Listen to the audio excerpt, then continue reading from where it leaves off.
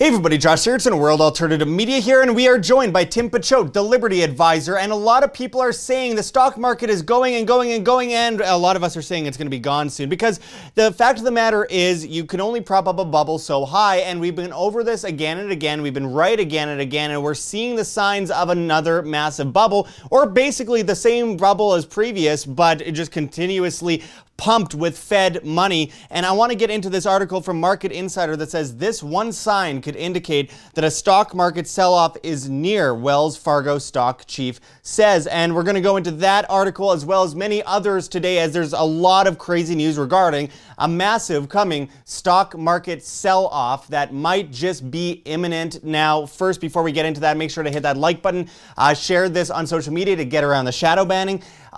Check those links below. GoFundMe, Patreon, subscribe, are ways that you can keep us up and running, as we are completely viewer funded and completely demonetized on YouTube. And if you're watching us on YouTube, why not watch us elsewhere, like on BitChute or on Float or on Library or on Minds? We are on the other alternatives, and we will be off of YouTube by November 5th, 2020, only posting trailers on YouTube after that point. You can also join our newsletter at www.imband.com. There's a whole bunch of stuff below in the description that you can check out, many links, including thelibertyadvisor.com, if you want to become a client of Tim Picciott, who of course is a certified financial planner. Now let's get into this article. As I said, out of Market Insider, this one sign could indicate that a stock market sell-off is near, Wells Fargo stock chief says. And as the article goes into, Chris Harvey, Wells Fargo Securities head of equity strategy, told CNBC on Friday that the low level of short interest in the market right now left significant scope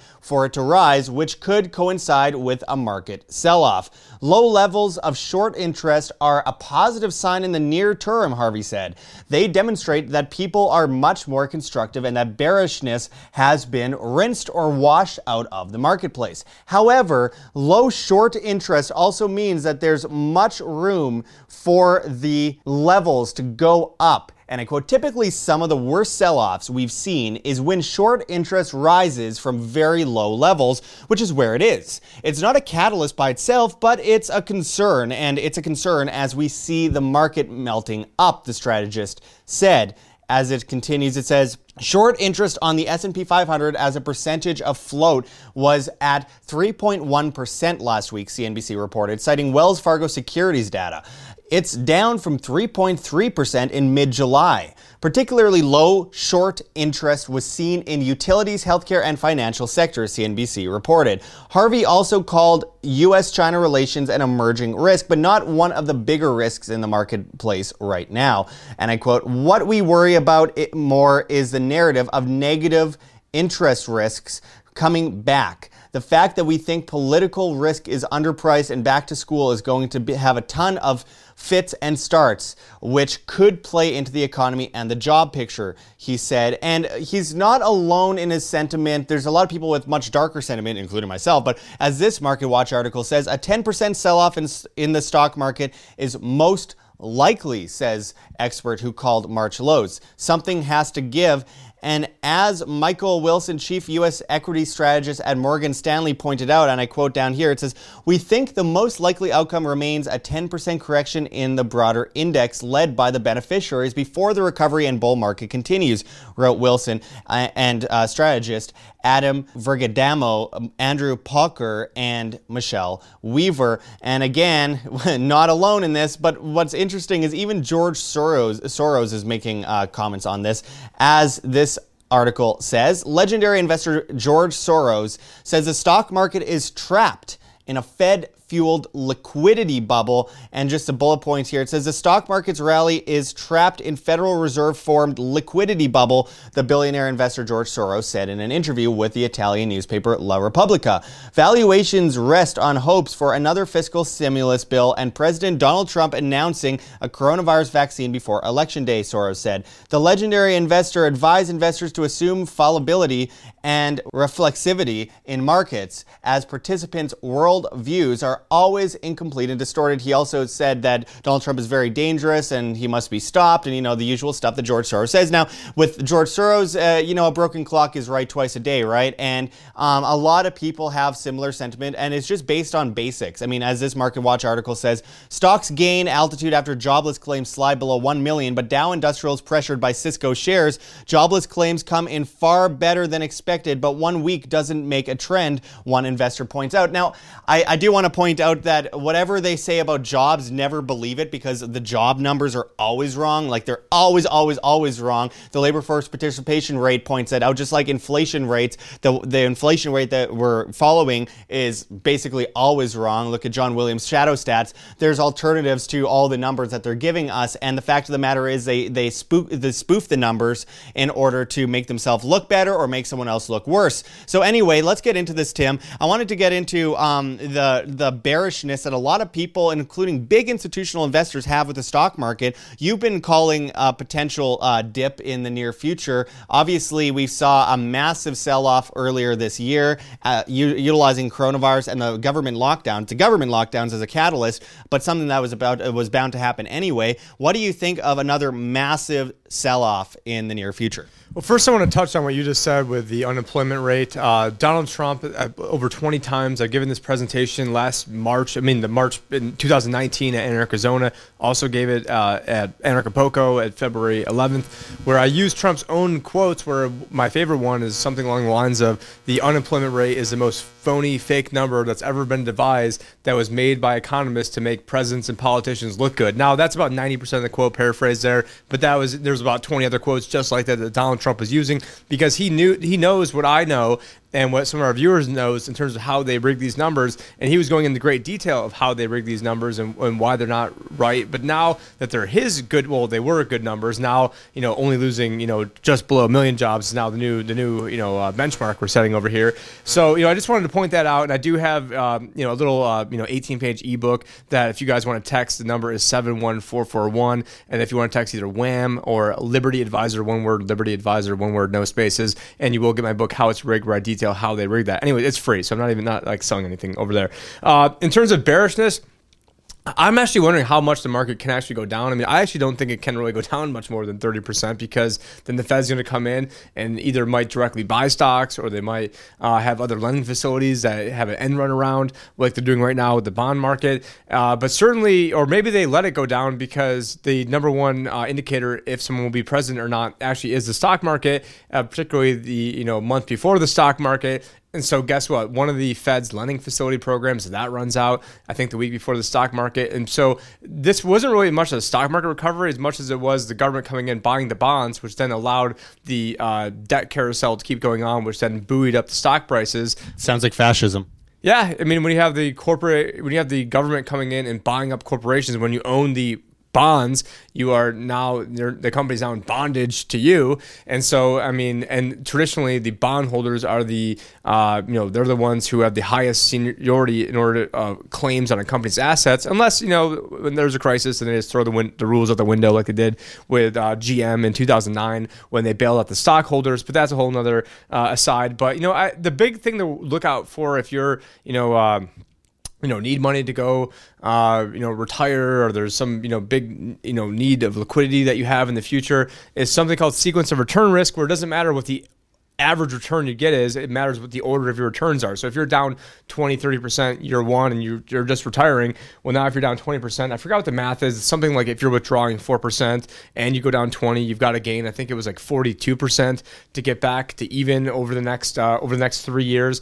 And that's, by then, if you've already lost 20% and you're already just barely on the cusp of being able to retire, it's, you're probably at that point going to crap your pants and sell a lot of stuff. And then at that point, the odds of you getting 42% would be relatively low. So I I'm not really sure how much willingness they have to have the stock market go down, because the money has to go somewhere. So short term, I think there is a good chance you could see, a 20% pullback, especially, it just helps, alleviate, it just helps, stamp, getting Donald Trump out of there. I'm not saying that's what I want to happen. Part of me, and Josh thinks this too, and maybe this is, maybe teasing for another video in the future, is if the left is trying to deliberately throw this by picking, a former like top cop of California to be Joe Biden, who wrote the 94 drug crime bill. I mean, it's like they couldn't be trying to F things up anymore if they tried in terms of trying to lose this. But I still think Biden is going to win, even despite all that. And the exclamation point will be the stock market on there. And so if you're close to retirement, you just retired, this is a time to be very careful. And, usually I'm not like touting things like what guys like George Soros are saying, but, he has, as much as I don't like him, he has done a very good job investing. He's worth billions of dollars. It's more than I'm worth. And, and he has made some very good calls, and he's got political connections to help make these things happen. I'm sure there's no insider trading going on at all with George Soros. But I do want to bring up, I'm kidding, of course. I don't want to be sued. So yeah. I'm just saying that. He does sue a lot of YouTubers, actually. So, yeah, allegedly. Anyway, so I do want to point out something, though, that I find interesting is that, at some point, something has to give. I mean, you have the Fed printing insane amounts of money into the stock market. Now, that stock market, eventually, this money becomes liquid. So while we witness deflation temporarily, long term, we're going to see a lot of inflation come out of this, because eventually people have to get that money. It's going to end up in people's hands, most of it being digital. I believe 97% or so is digital. So at some point, something has to give. They cannot just print unlimited amounts of money. I mean, they can, but then you'll end up with $1 million loaf of bread. So, I mean, at what point does it give where they just cannot just use a plunge protection team? They cannot just throw money at the stock market, and at some point the stock market just completely drops at like free fall speed. I've been talking about this for a while in terms of there's really three things that the Fed is really can kind of save, and one is either the dollar, the stock market, or the bond market. And so you can't really save all three of those. I use, kind of save in air quotes over here. So in order to save the stock market, what you have to do is you have to print a bunch of money to then be able to buy up the bonds. But doing all that long term is going to be disastrous to the dollar, which is the only thing they're actually supposed to be doing, is actually protecting the value of the dollar, and the one thing they've been messing up the most. So with that said, I'm not really putting too much stock into them, no pun intended, of them being able to manage this whole thing. Because what's going to happen is you go back to Germany, like 1912 Germany, their stock market was around 400. By the time 1922 rolls around, it's like 27 million. I forgot if it was 22 million or 27 million. Obviously, 5 million is a big divergence, but the point is it was like from 400 up to 22 or 27, and the point is that you have like the $1 million loaf of bread. But if you had something in a stock like Mercedes-Benz, instead of having $100 in stock that was priced in gold marks, it went from gold mark to Renmark, or to Rentenmark, to Reichsmark, to Deutschmark, and you still had an asset. And so maybe that's people's rationale now, being in the stock market, is that at least it might be worth something, whereas if you're holding on to cash in the long run, will probably be worth nothing. But it's managing that sequence of return, it's managing the inflation risk, the deflation risk, the market risk of things going down. And then I guess one thing, the coronavirus is helping out with the biggest retirement risk of all, which is actually longevity risk, which is living too long, because the longer you live, not to sound morbid, the greater chance you have of running out of money, or having inflation risk or deflation risk, or big stock market crashes, or unfavorable sequence of returns. You'd also mentioned, we talked earlier about short interest in the stock market. Well, there is a saying, and I think it's something like, the market can stay irrational longer than you can stay liquid. And so you can, like, for those of you who saw the movie The Big Short, you can be right. I forgot the guy's name, Michael Berry. Like, you could be right on your thesis, but then the fact that all the other lemmings don't really understand what you're doing, and then you can still be losing money as you are doing the right thing. And then you get especially as an advisor, you get clients and pressure and people telling you, hey, you need to be doing what everybody else is doing, until the moment when all of a sudden, boom, you're up like 700% on something. But people don't have the wherewithal and the actual discipline a lot of times to have those bigger bets work out. And so I think you're seeing short interest go away because it's dangerous to be short. There's other ways where you can bet against the stock market and have a defined risk, whereas when you short something, you have a technically unlimited downside in that, which is dangerous. I mean, there's people who are shorting Tesla at, $200, $300, $400, and I think yesterday I checked, it was like $1,550, something like that. I mean, it's probably like $1,600. I mean, it's going up pretty soon it's going to be catching up to gold. And actually, it's going to be a 5-to-1 stock split. Not making any recommendations vaccinations. It's just in the news. And we also see that you'd mentioned something about a vaccine. Well, aren't they saying that the antibodies only stay in you for like maybe 3 months, and then the vaccine, you've got a virus that is morphing, and so every 5 weeks you have to go and get a new vaccine. So I don't think that that's very tenable. There's nothing scientific about it, but I do want to point out that we have all of these, like the worst of the worst. When you have the worst of the worst in finance agreeing with you, you know that you're kind of at the end game, because they don't want any of this to happen. They usually are very bullish on whatever central planning can happen to keep the stock market up and running. When they're seeing what we've been saying for a long time, then you know we're at that bottom line where it's something big is about to happen, because they really want to cover their own butts. Of course, if you haven't already, check below. You can become a client of Tim Picciott at thelibertyadvisor.com. He's had very good success with his investing and what he's been doing in his strategies. But with that said, I do want to bring it to a close right away, as we're trying not to do super long videos these days. But we've got a lot coming on this subject. I think that at the end of the day, people need to be prepared and prepare themselves for the worst and hope for the best. Now, lately, 2020, I mean, are you going to hope for the best? Yes, but we also know that chances are things are going to get worse before they get better. It's the way this year's been going, and it's the way next year will be. I mean, we can't catch any breaks here. I'm in Maricopa County, the coronavirus capital of the world, supposedly, and we've had the record amount of days above 110, like literally the 10 days, like 115 and above for the next 10 days. It's like you can't catch a single break, but we're still having a good time. Well, and we're supposed to wear a mask in that, by the way. I almost got arrested a couple weeks ago in Las Vegas for walking down the street without a mask. Down the street in 120 degrees. Anyway, so ridiculous. And obviously, we're watching the global economy get ripped apart at the seams. And that isn't because of a virus. That is because of another virus called government and central banks and central planning, and something that all came to this point over a long period of time and built up over time. Massive bubbles, obviously a ton of central planning and a ton of regulations, taxes, a ton of manipulation from government manipulating businesses and pushing small businesses under while rising up the big, massive monopolies under the guise of stopping the big monopolies. You're just creating problem, reaction, solution, repeat perpetually in a circle for eternity. And that is what we're witnessing come to fruition right now, the end game. And this is the end game. And it's about time that people be prepared and do what we've been saying for a long time. You might notice I haven't said it as much lately, because obviously we're at that point now. But food, water, shelter, self-defense, you're not gathering things for the toughest guy on the block. Gold, silver, in my opinion, not investment advice, as wealth insurance against these collision courses of history that we've seen so many times before. And of course, I said the doorbell rang an hour ago and had 15 cases of more protein and different meal replacement stuff coming downstairs to get another 2 months.